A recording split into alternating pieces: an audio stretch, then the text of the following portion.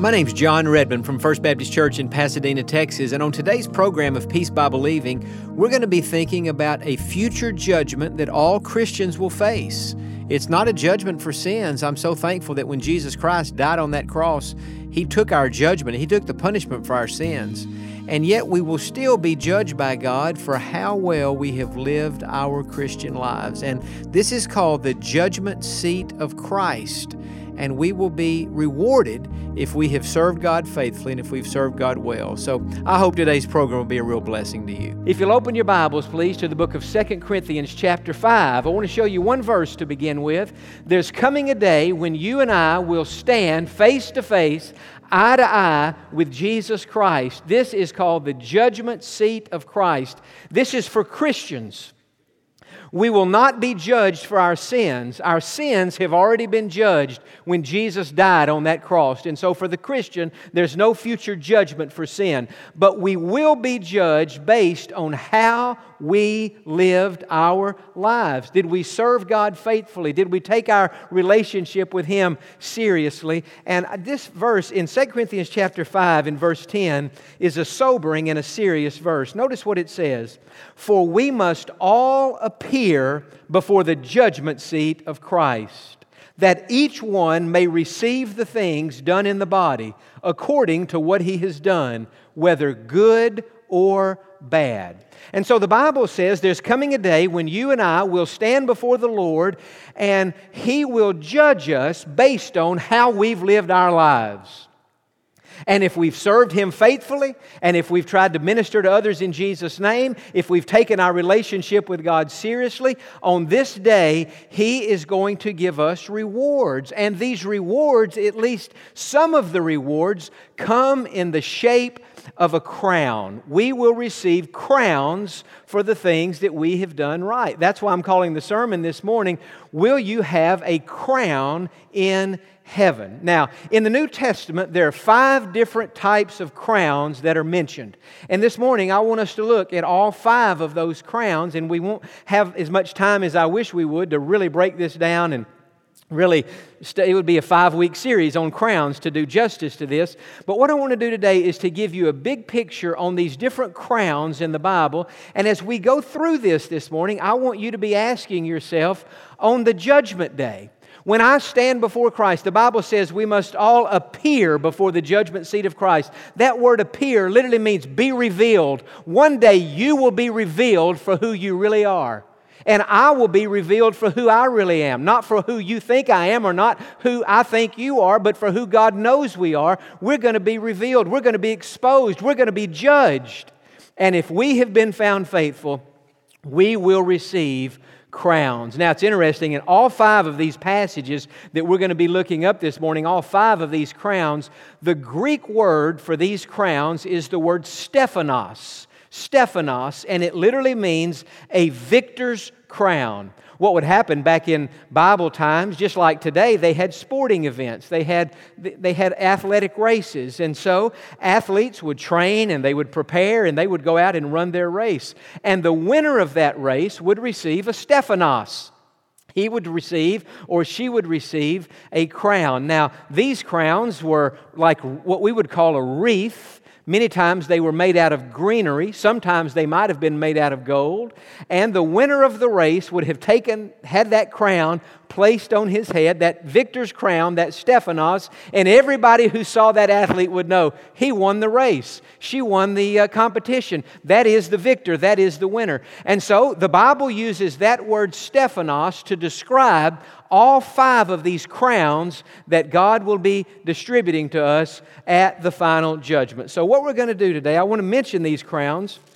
And I'm going to read the verses out of my Bible, but in an attempt to save some time, these verses will also be on the screen. So let's just get started and see how far we can go today before our time is up at 1:30 this afternoon. Okay, so we'll just see how we can do on that. The first crown that we read about is the imperishable crown. The imperishable crown. That's a crown that doesn't perish. It doesn't fade away. And this is for those who excel at the Christian life. Now, I'm going to read in 1 Corinthians chapter 9. Now, you're certainly welcome to look all these verses up if you want to, or you can look at them on the screen. But in 1 Corinthians chapter number 9, begin with me in verse number 25. 1 Corinthians 9:25, and as I start reading, they'll put the verse on the screen. And everyone who competes for the prize is temperate in all things. Now they do it to obtain a perishable crown, but we for an imperishable crown. And so Paul is comparing athletes to Christians. And he's saying these athletes train. They have a desire to excel. They discipline their bodies. They get up early. They stay up late. They eat healthily. They push their bodies to the limits. And they're doing this to run this race and to receive this Stephanos, this victor's crown. But their crown is a perishable crown. In other words, the crowns that were made out of greenery would obviously eventually fade. And even if it was a gold crown, we know the Bible says that gold doesn't even last forever. Gold eventually perishes. But Paul says while they are putting their bodies through so much training, we as Christians should do it even more so, because one day we hope to receive an imperishable crown, a crown that won't get old, a crown that won't fade, a crown that will last forever. And so he's saying that a Christian should have just as much dedication in his or her life to excel in the Christian life that an athlete has to excel in the race. Now you say, John, what do you mean to excel in the Christian life? I mean to live a life that is so devoted to God that God could look at that life and say, here is a person who takes his or her relationship with me seriously. They're a person of prayer. They're a person of Bible reading. They're a person who shares their faith in Christ. They are a person who tries to live a morally pure life. Certainly none of us are perfect, but God wants us to pursue that. Just like an athlete disciplines his body and trains his body, God says in the Christian life, you have to discipline this body because your body has desires and impulses to do things that are wrong, that are immoral instead of pleasing to God. So you have to bring all those desires under control. And God says, if you do that, you one day will have excelled in the Christian life and you will receive an imperishable crown. And so as we go through these crowns today, what I want to do is give a brief explanation like I just did on that one. And then I want to give you an action step, something you can do this week that would put you in a position to receive these crowns. And so for the imperishable crown, here would be the action steps that all of us would be wise to take. Number one, this week, try your best to excel in three things: prayer, Bible reading, and moral purity. This week, try to excel in prayer, Bible reading, and in moral purity. And if you do, and if you do it again tomorrow, and if you do it again every day, one day you will receive this imperishable crown. So that's crown number one. Now, crown number two we read about in the book of Thessalonians. In 1 Thessalonians chapter number 2, we read about this second crown. And this crown is called the crown of rejoicing. The crown of rejoicing. And this crown, at the final judgment of Christians, will be given to those who have led others to faith in Jesus Christ. One of our responsibilities as believers is to lead others to faith in Jesus Christ. And if we do that, one day we're going to get a crown, and it's called the crown of rejoicing. So in 1 Thessalonians chapter number 2 and verse 19, listen to what it says. For what is our hope or joy or crown of rejoicing? There it is, Stephanos in the Greek, the victor's crown. What is our crown of rejoicing? Is it not even you in the presence of our Lord Jesus Christ at His coming? And so in this case, the crown of rejoicing seems to be the actual person that you have led to Christ. And so at the judgment, when Jesus is passing out these crowns, and He He reviews your life and you are revealed for who you really were, all the people that you've shared Christ with, all the people who have been saved because of your faithful witness. It seems as though at this judgment, instead of giving out here an actual crown to put on your head, there may be an accompanying crown with that, but also it says the people who have been saved, they are our crown. So it may be that at this judgment seat of Christ, that when Jesus is judging you, He says, I want to take a moment here. Remember, He'll have a long time to do this judgment. And it may be that Jesus says, I want to take a moment here and just show you all the people that you've led to Christ. All the people through the years that you have helped get to heaven. And hopefully there'll be a lot of people that He could do that with all of us. And in that sense, the people themselves will be our crown. So, the crown of rejoicing. It is the crown, it is the reward that we will receive if we have taken seriously our responsibility of sharing Christ with other people. The third crown. And that is, this is the crown of glory that will one day be given to faithful ministers. Now, as I understand this crown, and you can be turning to 1 Peter chapter 5, as I understand this crown, I think this is primarily for pastors and ministers who are leading a local church. We may get to heaven and find out that it extends beyond that, but it's called the crown of glory, and this crown one day will be given to faithful ministers. And the reason I say it may extend beyond that is because the fact is we're all ministers. Every Christian is a minister. When you got saved, not only did you become a Christian, but you became a minister. Now, you may not think of yourself as a minister, but you are. You're a minister of Jesus Christ, just like I am, just like any other, what we would call a pastor or church leader is. In 1 Peter chapter 5, look in verse number 1. The elders who are among you I exhort. I, who am a faithful elder and a witness of the sufferings of Christ, and also a partaker of the glory that will be revealed. Now here's the admonition, here's the action step. Shepherd the flock of God which is among you, serving as overseers, not by compulsion, but willingly, not for dishonest gain, but eagerly, nor as being lords over those entrusted to you, but being examples to the flock. And when the chief shepherd appears, you will receive the crown of glory that does not fade away. And so Peter is saying here that at the judgment, those who have been given the responsibility of leading and ministering to others, we will be judged based on lots of things, but two of the primary things will be this. Have we been a good example to the flock?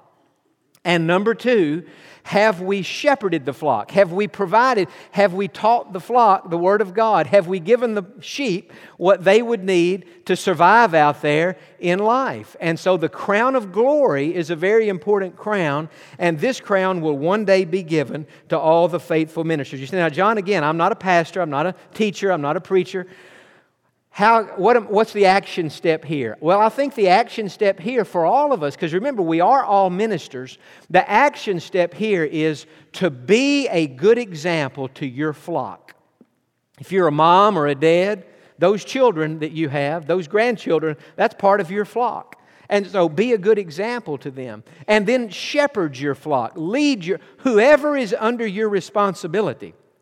If you're a business owner, all of your employees would be your flock. And so it is your responsibility as a minister to be a good example to them of Jesus Christ and also to shepherd them, to give them whatever it is by way of encouragement, by way of a scripture verse, by way of sharing Christ, whatever it is that they might need to go out there in life and to live a life for God and to live a victorious life. And that's who the crown of glory will be given to. Now, the fourth crown is called the crown of life. The crown of life. And you might want to look in James chapter number 1.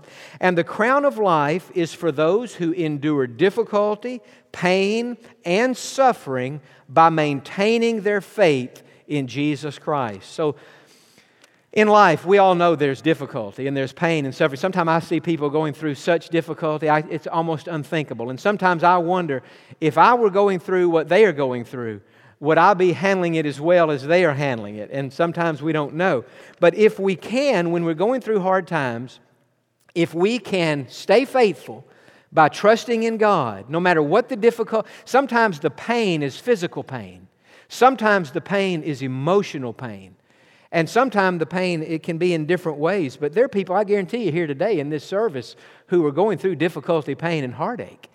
And the Bible says if you will hold up under that by trusting God, one day you're going to receive a special crown. Here it is, James chapter 1 and verse 12. Blessed is the man who endures, now the New King James says temptation. The better word there is trial or testing. Blessed is the man who endures trials, for when he has been approved, he will receive the crown of life which the Lord has promised to those who love Him. And so the crown of life is another crown that God will give one day to those who have gone through some difficulty, gone through some pain, gone through some heartache, but they have not given up. They have stayed faithful to God. They've kept on keeping on. They've not gotten bitter. They've not gotten angry. They've not turned against God. They've kept a good attitude. They have received whatever has come into their lives as though God allowed it into their lives. So they've got good theology. God is in control. God has allowed this. They've got strong faith. God, I believe you have a purpose for this. God, I'm going to keep trusting you. Going to keep moving forward. And God, I'm depending on you to bring something good out of this. And God says there's going to be a crown. Now, don't look this verse up, but in the very last book of the Bible, Revelation chapter 2 and verse 10, it says, it's talking about the same crown. The end of that verse says, be faithful until death, and I will give you the crown of life. You say, John, how long do I have to maintain my faith in God during this heartache and pain and difficulty? You have to maintain your faith in God until you die. And so do I, until we get to heaven. And if we'll stay faithful till the end, then we will have the crown of life. And then the final crown, this is a special crown. It's called the crown of righteousness. The crown of righteousness. And the crown of righteousness is for those who eagerly await the return of Christ.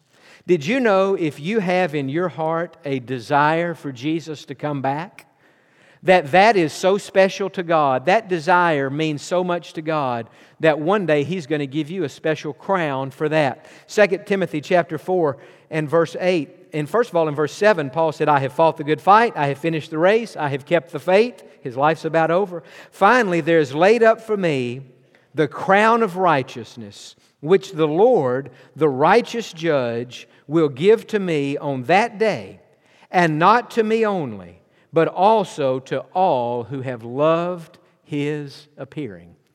The crown of righteousness is a crown that a person will receive if he has a deep and abiding love for Jesus Christ, so much so that this person wants Jesus to come back. This person is looking forward to the return of Christ. This person says, like the Bible ends, even so, come Lord Jesus, that we would hope that Jesus would come back today, that we love Him so much that if we could see Him today, it would make today all the better. And so the crown of righteousness is for those who are looking forward to the return of Christ. And so how do you get that crown? Well, obviously, by loving Jesus, by anticipating His return, and looking forward to that day. You know, that really makes you think, and it makes you ask yourself this question. How much do you even think about the return of Christ?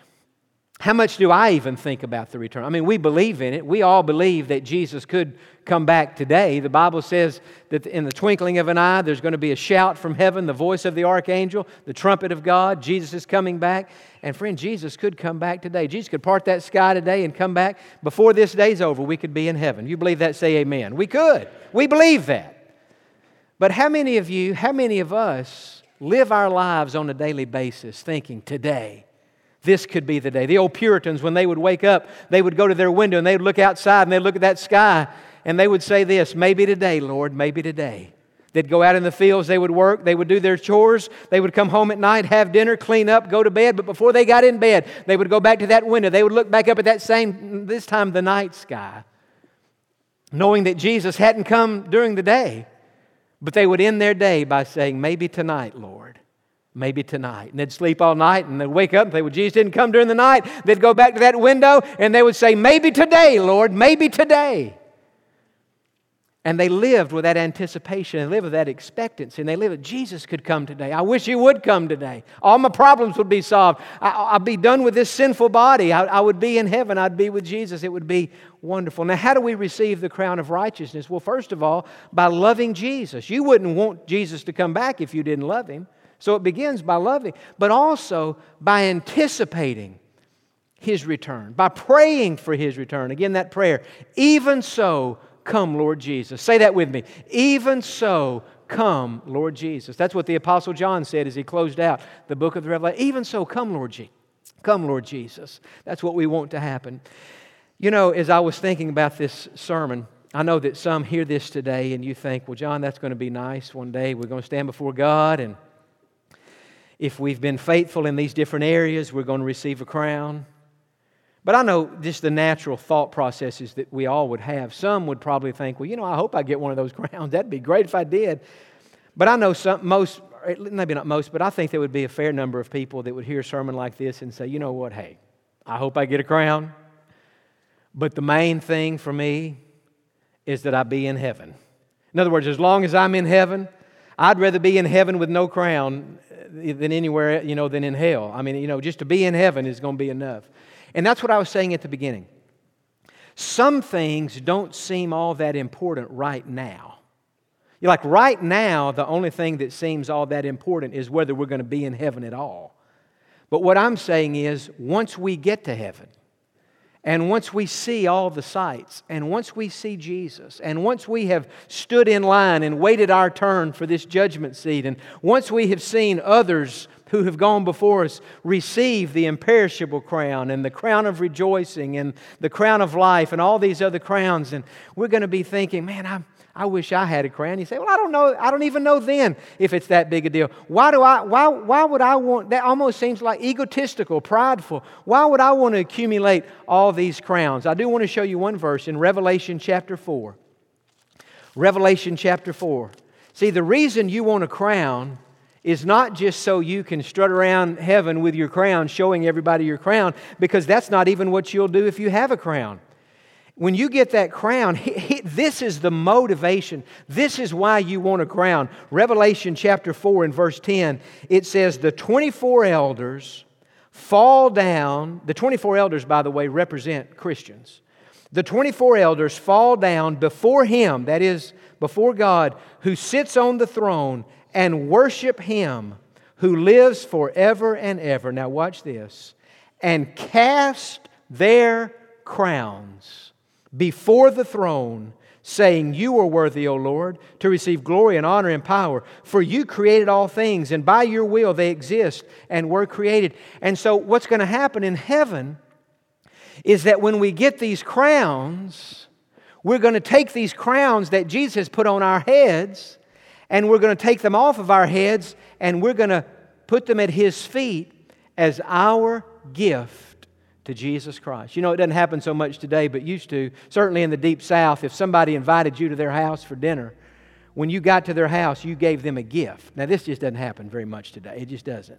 But they used to give, you would always take a gift. You call it the hostess gift. And maybe it was a candle, maybe it was a picture frame, some gift. They had invited you to their house, and you accepted the invitation. And to show how grateful you are to have been invited, you gave them a little gift. Well, in a similar way, when we get to heaven and we go through this judgment seat of Christ and we receive these gifts from God, the crowns that He gives to us are going to become our gifts to Him, the host gift. He has invited us to His house. We have received and responded to that invitation. But when we get there, we're going to want to have something to give. Well, we're going to have to stop right there for today. But let me ask you a question. As you think about that future judgment, the judgment seat of Christ, that day when hopefully we will receive 1 or 2 or 3 or 4, maybe all 5 of those crowns for Jesus, and then we can give those back to Him as our expression of love and appreciation. Let me ask you this question. Are you living your life in such a way now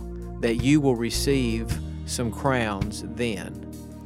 I think that's a very sobering question and a very fair question. Whatever we do with our lives now, one day will matter when we stand before God. And so I would encourage you, beginning today, say to God, God, I want my life to count for you. I want to live well, I want to serve you well, and I want to be faithful all the way to the end. Thanks for listening today, and I hope you'll have a great week.